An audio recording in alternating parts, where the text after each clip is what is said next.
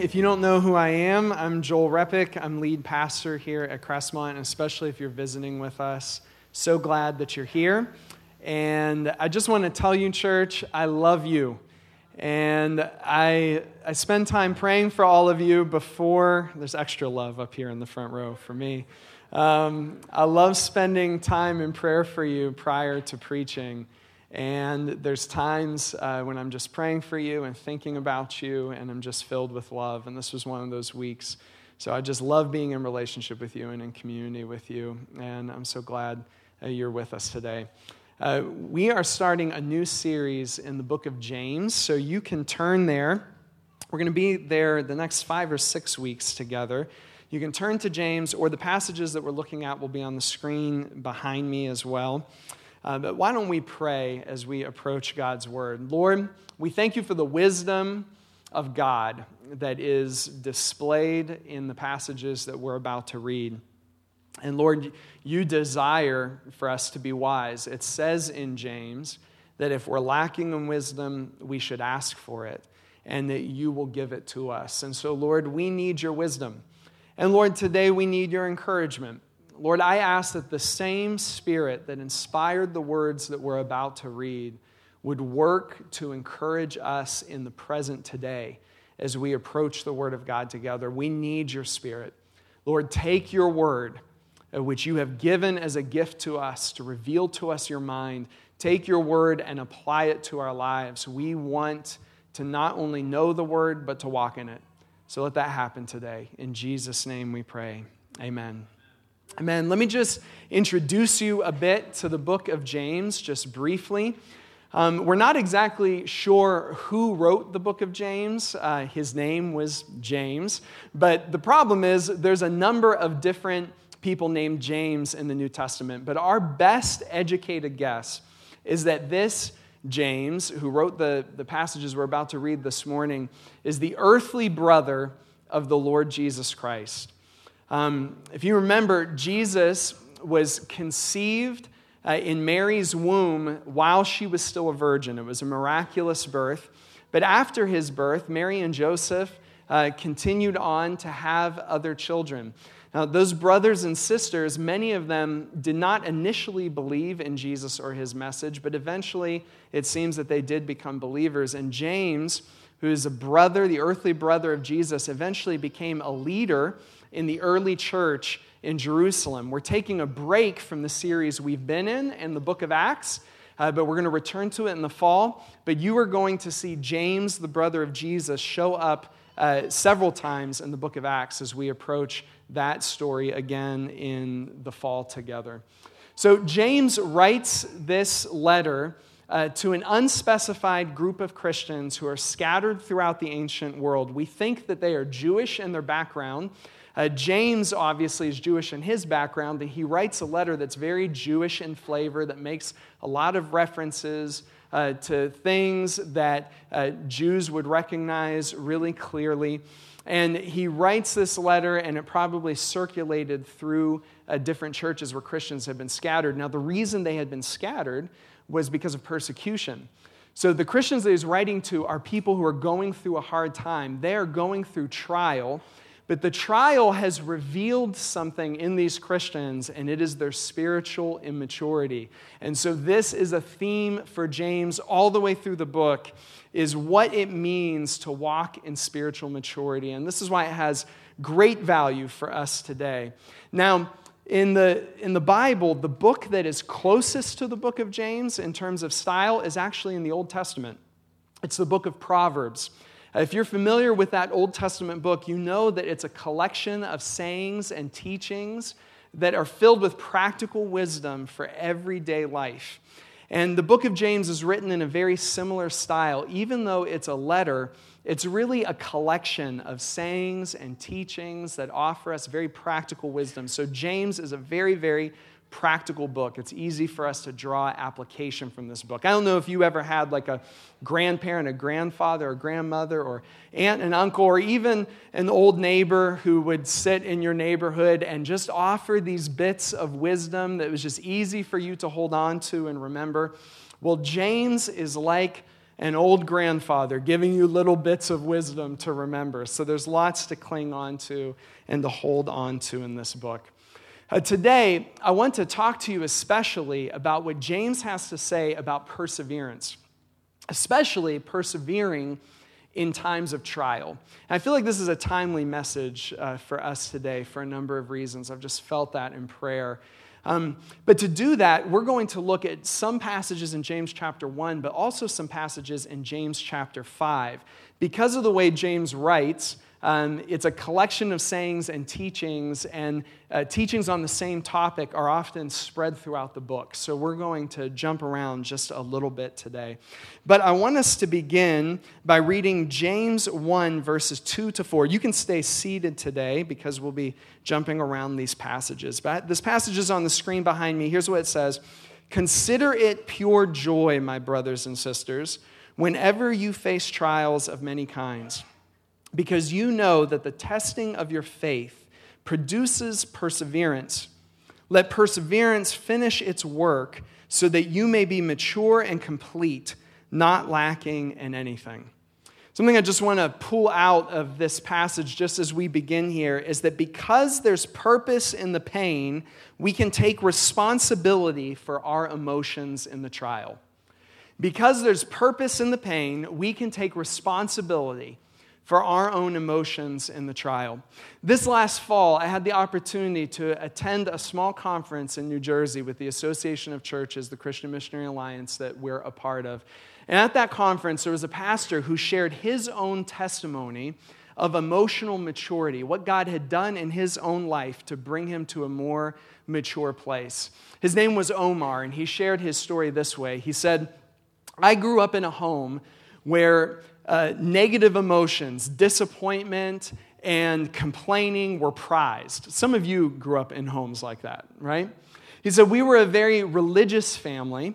He said, we were in church every Sunday, but we would come home and complain about the sermon. We'd come home and complain about the church. He said, on the weekdays, we complained about what was happening at work. We complained about what was happening in school. And he said, so even though I was raised in a Christian home, one thing that was never modeled to me at home was joy.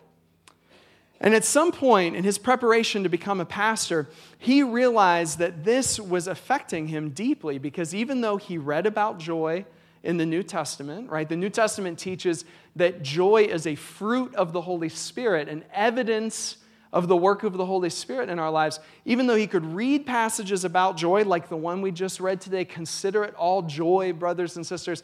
He said, I had no experience of that in my life whatsoever. And he said, and I realized that the problem was not in my circumstances or in the people around me. The problem was in me somehow. And he said, I spent a year studying every passage on joy that I could find in the Scriptures. He said, I decided to start with the Word of God to understand what does the Word of God say joy is and isn't. How can I find it even when it feels like it's elusive? And he said, and then in community with people I trusted, who I could open my soul to, I began to ask them, why do you think it is that I'm going through my Christian life lacking joy entirely? What do you think that is? And he eventually had a story of breakthrough. At the time that he was sharing this testimony, he was able to say, I have found joy even in the midst of trial in my life. Now, as I'm listening to this testimony last fall, I just realized that there was something different about it. This story was really striking me, and it took me a while to figure out, why is it that this testimony sounds so different to me? And on one hand, it was really basic, but on the other hand, I kept thinking, I haven't heard very many stories like this. What is it? And then I realized what it was.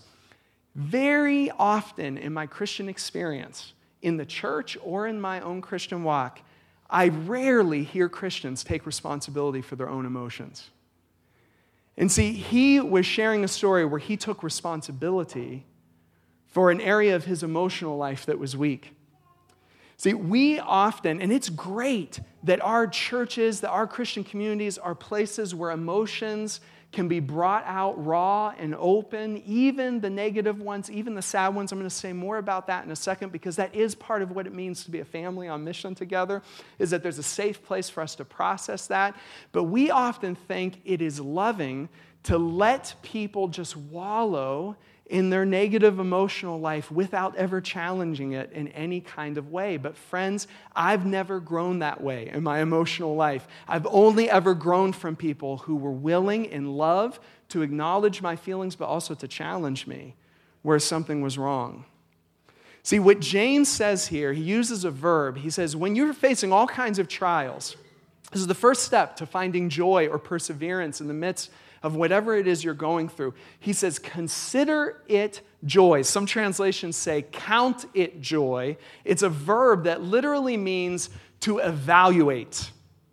What he's saying is, we have a choice. See, when we start hurting, we often think we don't have a choice. The enemy loves it when we think we don't have a choice. But we actually have a choice to evaluate the trial that we are going through the lens of our lies that we've believed, or to evaluate the trial that we are going through God's promises and purposes, right? And we get to choose. Every trial is an opportunity to choose one or the other. Now, you can imagine if I'm only evaluating my trials through the lens of lies that I've believed, if I'm only evaluating my trials through my desire to be comfortable or my desire to be liked or my desire to have status in the eyes of other people or whatever, you can imagine why so many people are miserable, right?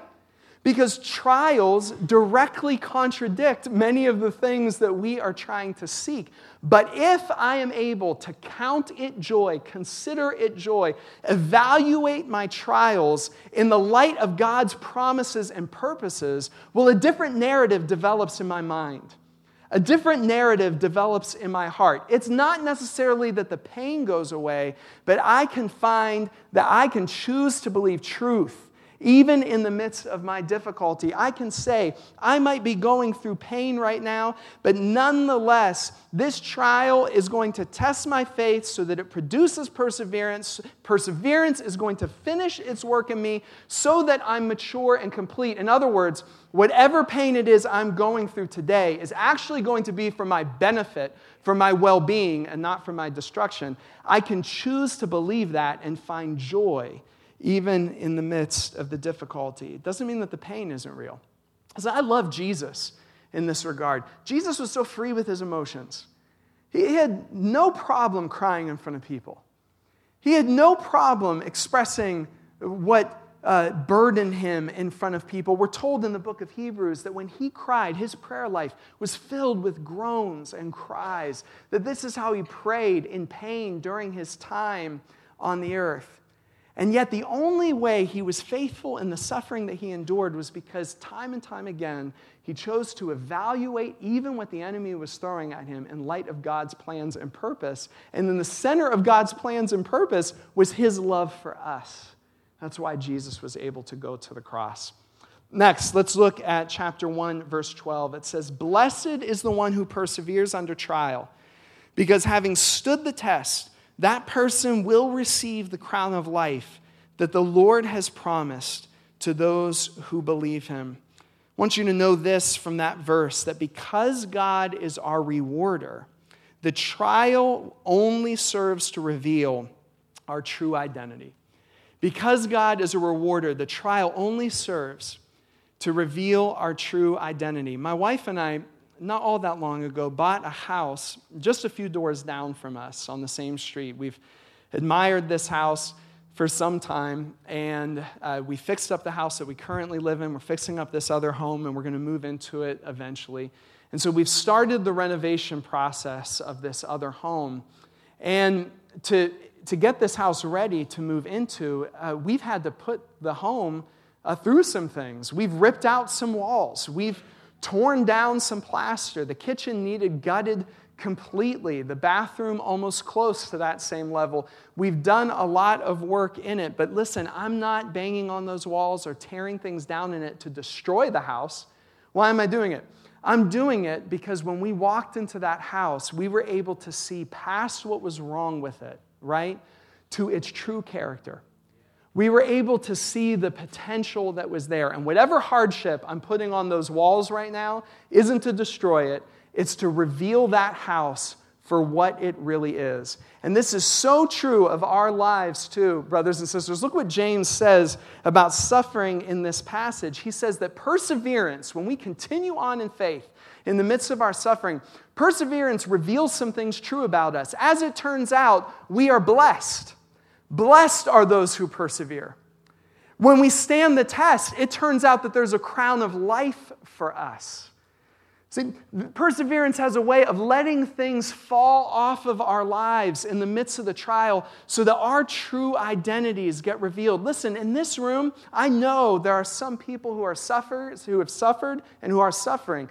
But I also know this, that there are people in this room who we now get to see you in your fuller identity in Christ Jesus because of what you went through, because of what you suffered. We now get to benefit. We get to look at you and say, look at this person's identity in Jesus. And friends, I don't believe that would have happened if you hadn't suffered. I don't believe that would have happened if you hadn't been through that time of trial. You know, it's interesting, even for Jesus, his identity gets revealed clearer as he moves to the cross. You know, it's a wonderful thing. When he was a little boy in the temple teaching, we learn something about his wisdom. Right? That's part of his identity. When we see him include people on the margins of society that no one else would include, we learn something about his compassion. When we see him heal the sick and cast out demons, we learn something about his power. But it's not until he's hanging on the cross in the worst part of his suffering that we see the fullness of his identity, that he is the very love of God the Father directed toward us.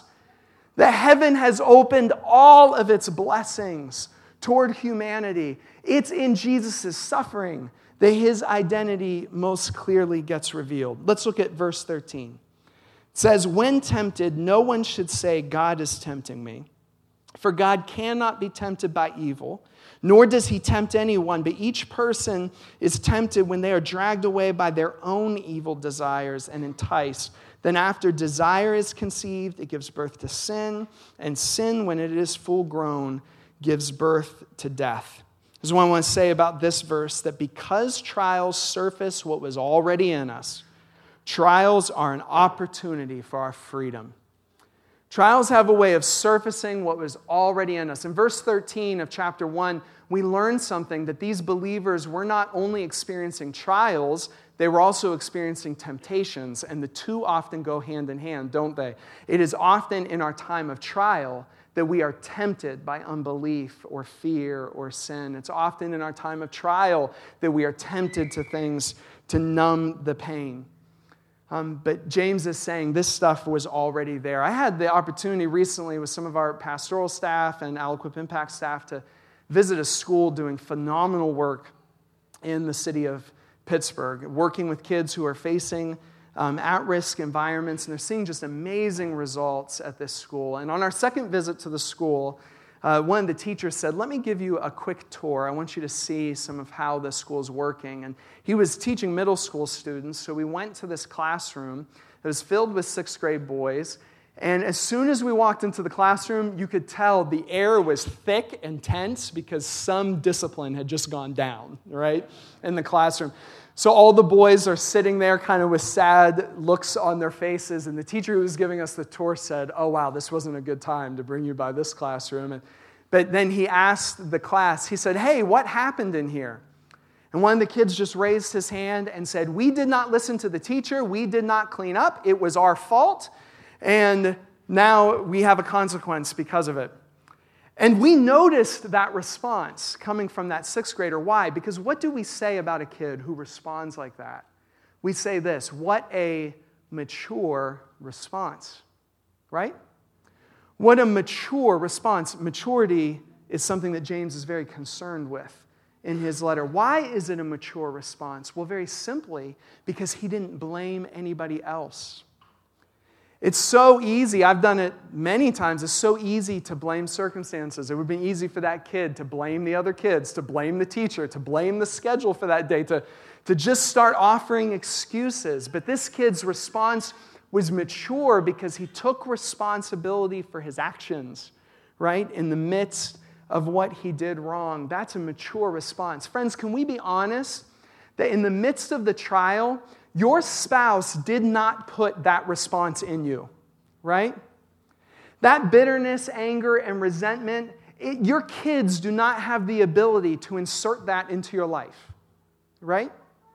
Not even your circumstances have the capacity to just insert all of those negative reactions into you. It's so easy to believe that we are just victims to these things. Here's the truth. All of that stuff, whatever came out of us in the trial, all of that stuff was there before the trial even began. And the trial is just revealing what was there all along. This is why James says, you can't blame God in the trial for the temptations that you're facing, right? You can't say, well, if God would just make the circumstances different, if God would just change this relationship for these believers, if God would just lift the persecution, then we wouldn't be responding in these sinful ways. He says, God is not tempted and God cannot tempt. Here's where that came from, your own evil desires. Now, here's the good news. There is grace for every evil desire in your life that gets surfaced in the trial. Amen? If 1,000 different character defects get surfaced in your trial, that's 1,000 different opportunities to experience the grace and love of your Father in heaven. See, whatever the trial surfaces, there's no need to retreat into shame. There's no need to pretend like it isn't happening. Just let it come out, because your season of trial can actually be your season of deliverance if you see that there's grace for it. That's some of what it means to move to maturity. That's some of what it means to allow the trial to create a new thing in us. It's like the trial is the place of our spiritual promotion. The trial is the place where our capacity for kingdom impact and ministry grows, where our capacity for love is increased. All of that happens in the time of suffering in a way that it's very hard to happen in any other kind of season. There's incredible grace in suffering for us to get free from things that we didn't even know that we could be free from before we went into it. Listen, when Jesus was pressed, all that came out was love, because that's all that was in him. When he suffered, all that came out was more love. Father, forgive them. They don't know what they're doing, because all that was really in him was love. Whatever gets pressed out of us in the trial is actually what's in there. And friend, there's no reason to be ashamed about that. God wants to use every bit of that pressing to take you into greater and greater depths of freedom. Okay, now we're going to jump to chapter 5, verse 7. James goes on to talk about perseverance at the beginning of his book, but also at the end. And here's what he says: "Be patient then, brothers and sisters, until the Lord's coming. See how the farmer waits for the land to yield its valuable crop, patiently waiting for the autumn and spring rains. You too, be patient and stand firm, because the Lord's coming is near." Be patient and stand firm, because the Lord's coming is near. I like to grill during the summer, and I only do this a couple times during the summer maybe, but occasionally I like to grill ribs. Now, I didn't know how to grill ribs, but then some people taught me in Aliquippa, and I don't think my ribs are the best, but they're pretty good. And I like to grill them, and I can tell you this, from what I know about grilling ribs, the worst thing you could do is spend money on a nice rack of ribs, take it home, and then pop it in the microwave to cook it, all right? Just put some barbecue sauce on that, just throw it in the mic, take only a few minutes, right, to get that meat cooked. What you would be left with is rubbery nastiness, right? So what do you do with ribs? You take them home, you treat those things kindly, right? You pick your spices carefully. You put the right amount of whatever, however you're doing it, you put the right amount on it, and then you take all day. You don't cook ribs unless you have all day to sit by that grill, right? Because what we want when we eat ribs is for the meat to fall off the bone. Listen, that's an example of how some good things just take time. This is a truth about what James says in chapter 5, that because good things take time, we can be patient in the trial. See, some good things just take time. Now, better than my ribs example is the example that James gives in chapter 5. He talks about farmers who, by nature of what they do every year, understand that some good things just take time. Some good things don't happen instantly. Some good things aren't microwave blessings. James is saying that God has built it into creation even, that some things take a while. Listen, have you ever considered how God's power moves in creation? Sometimes things can change in an instant, right? A volcano can change a landscape in an instant. An earthquake can create new mountains in an instant, and God does have power like that to change things in an instant. And we rejoice and we love it when we see that God moves in those kinds of ways. But do you also know that a small stream, the power of water being what it is, a very small stream, unremarkable, can change an entire landscape in hundreds of years, can change an entire landscape in thousands of years. The force of that consistent water is so powerful. See, James is saying farmers understand that some things take time. Here's the truth, brothers and sisters. There are blessings in the kingdom of God that we will not see if we don't persevere to see them. There are blessings that God has for us that we will miss out on if we just give up too early.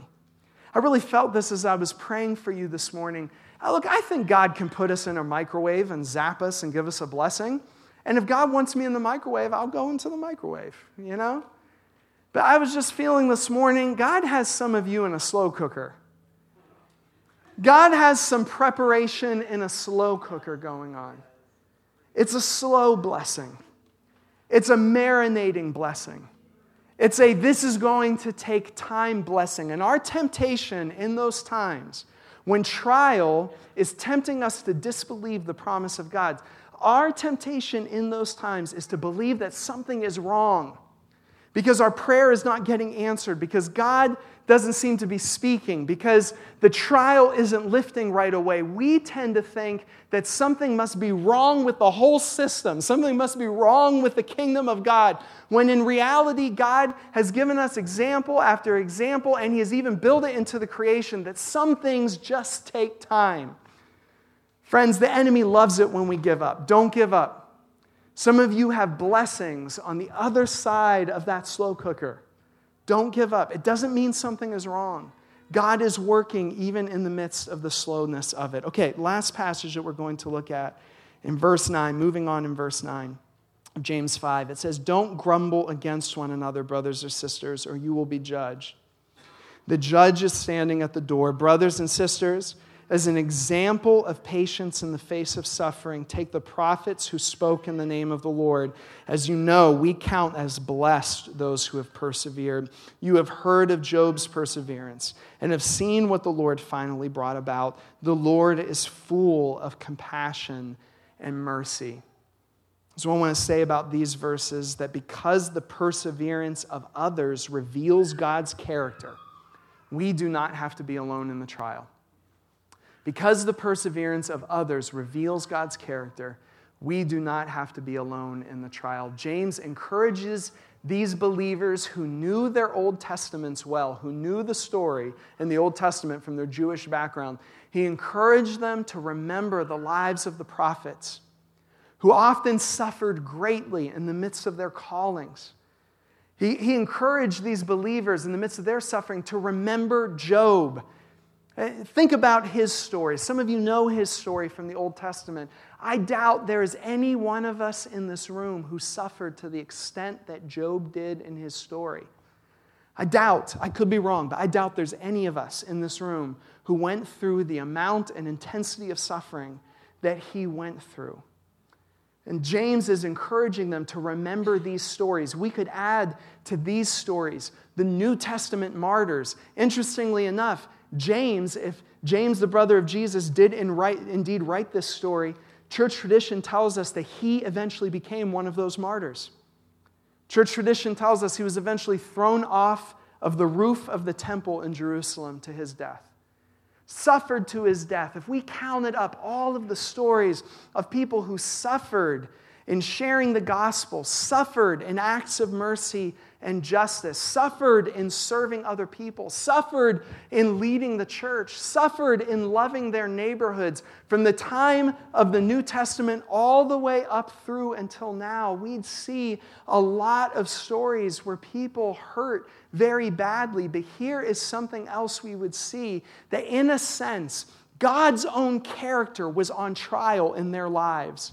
And every time that trial of suffering began to take its course, it revealed the same thing every time. James says it at the end of this passage, that God is full of mercy and compassion. It revealed his goodness every single time. And I think this is why James puts in here this warning against judging other people, because in our trials, when we become impatient with God, we very quickly become impatient with each other. Right? And then before you know it, in the midst of our suffering, in the midst of our trial, we are isolating ourselves from each other.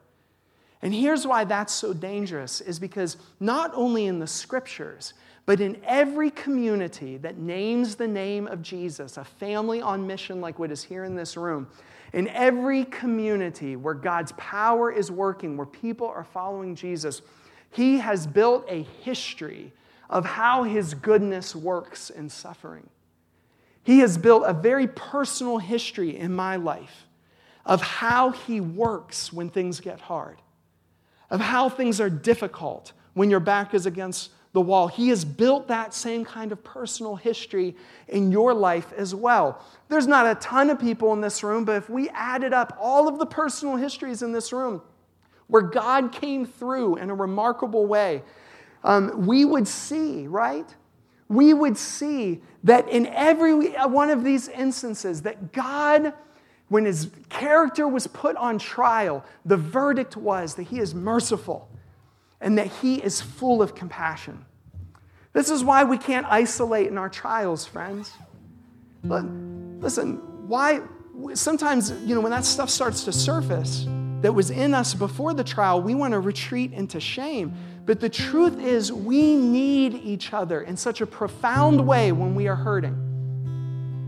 We don't need just each other's cheap encouragements, right? If you've been in church long enough, you know this, that sometimes when you're suffering, people will try to say things that are helpful that really aren't.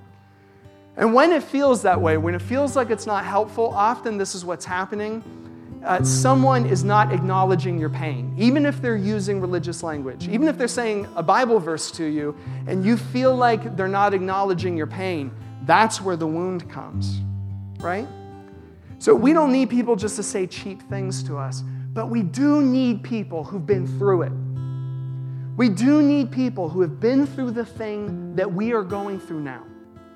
And it takes a community. God has deposited in us a verdict that he is merciful, that he is full of compassion in the midst of our pain. And like witnesses in a courtroom, we get to testify to that again and again and again to each other. It feels like he's not speaking. It feels like he's not moving. It feels like your prayers aren't doing anything. But in my life, God has been on trial, and I can tell you from the fire of my experience, he is merciful. He is full of compassion. The trial revealed not only my true identity, it revealed his true identity. It revealed how good he was. We got a clear picture of who he was because we went through the trial that we went through. Let me tell you this. One of the first times I went to a hospital to pray for someone was in Children's Hospital in Lawrenceville. And there are some environments that are more conducive to faith than others when it comes to praying for healing. When the worship music is playing and we're proclaiming the goodness of God, and, I like that stuff because sometimes it's like we're fighting our own unbelief, right? It's like, John, keep playing, because we don't know if this is going to happen, but we're just, right? We need the encouragement, right? So I'm all about creating environments that are conducive to faith. Hospitals are typically not that environment, much less children's hospitals. If you want to step into a place where you can so clearly see what's wrong with the creation, then step into a children's hospital. Because we know, intuitively we know, this is wrong. Kids are not supposed to be sick. This is a violation of how God created the world. We know that when we walk into a place like that. So I remember the first time I got called to pray for a child who was very sick in Children's Hospital. I drove there, and I felt like God was wanting me to pray a really bold prayer. And at that time in my prayer life, I don't know that I'd ever prayed a prayer as bold as what I was feeling led to pray. So it felt uncomfortable, and so I, got my courage together, and I went to the hospital, and I went in, and I met with the family, and then I just completely retreated into nice pastor mode. I didn't pray anything bold. I just said some nice things. I prayed some comforting prayers. I'm not saying there's anything wrong with that. I'm just saying it wasn't my assignment that day. I knew that. And then I drove home. As soon as I got in the car, I felt so convicted. I drove home and I said, Chelsea, I completely messed that up. I was supposed to pray this prayer, and I didn't pray it because I got overwhelmed by what I was seeing with my eyes in Children's Hospital. And my faith just dropped to the ground. It was zero faith. So I couldn't even get that prayer out of my mouth. And Chelsea said, well, it sounds like you need to go back. That was her response. I said, well, will you go with me? She said, yes. And so we arranged for someone to watch our kids, and we went back. And I remembered how Jesus, like when he rose that little girl from the dead, he put people out of the room who didn't have faith that it would happen. I just went to the nurse and I said, I know things are critical in this room, but can we just put everyone out of the room for a little bit so that we can pray freely? And someone else from the church showed up, and we went after it in prayer. And friends, that was one of many times that I've been in Children's Hospital doing the same thing. I've seen the Spirit's gifts manifest in Children's Hospital. I've seen bold prayers prayed in Children's Hospital. I've seen healings happen in Children's Hospital. And this is what I mean about a personal history with the Holy Spirit that produces faith, because here's what happened. Last week, Chelsea and I took a day to spend time together, and we went and ate at a restaurant in Lawrenceville. And I don't know if I was supposed to, but I parked at Children's Hospital. There were no signs, so I just did it. So I parked at Children's Hospital, which meant that we had to pay inside the lobby of Children's Hospital. And when I walked in, do you know what I felt at this point? When I walk into Children's Hospital, it's an odd thing, but do you know what I feel? I feel the presence of God. I feel faith rise up in my soul. Because this is a place where I saw God at work. This is a place where I saw him break through. And this is why, friends, I can tell you this. Your kid ends up in Children's Hospital, I'm going to gather some people, and we're going to go there, and we're going to establish faith in that place. I can't guarantee an outcome. I'm just saying we're going to establish faith in that place. We're not going to operate from fear. We're going to operate from faith. And if Children's Hospital for you is a place that sucks the faith right out of you, then let the Holy Spirit's personal history with me in regards to Children's Hospital step into that place with you. You see what I'm saying? This is how we support each other in it. You can do some of this for me too. Some of you have been through the fire of addiction and you saw God's goodness in it. Some of you have been through grief and you saw God's goodness on the other side of it. You saw how it produced maturity. Some of you have been through terrible chronic illness. Some of you know what it feels like to pray and to feel like you're praying to nothing at all. Like, is God hearing anything? Guess what? You alone don't have to have all the faith that is needed to keep walking in perseverance. God has put you in a community of people, and somewhere in this room, there's a personal history that can establish faith in the present of your story. Am I making sense? That can happen. We can be there for each other. The prayer ministers could come forward. I think the presence of God is here this morning to minister in the area of perseverance. There's these times when God just puts steel into our soul in the midst of our suffering, in the midst of our heartache. Listen, this morning isn't even about promising that God is going to take it away. Some of you are in a slow cooker. To pull you out now would make for a not very good meal, right? So some of you are in the slow cooker, but we want to stand with you in it. You're in a community. You're in a community of people that will help you persevere.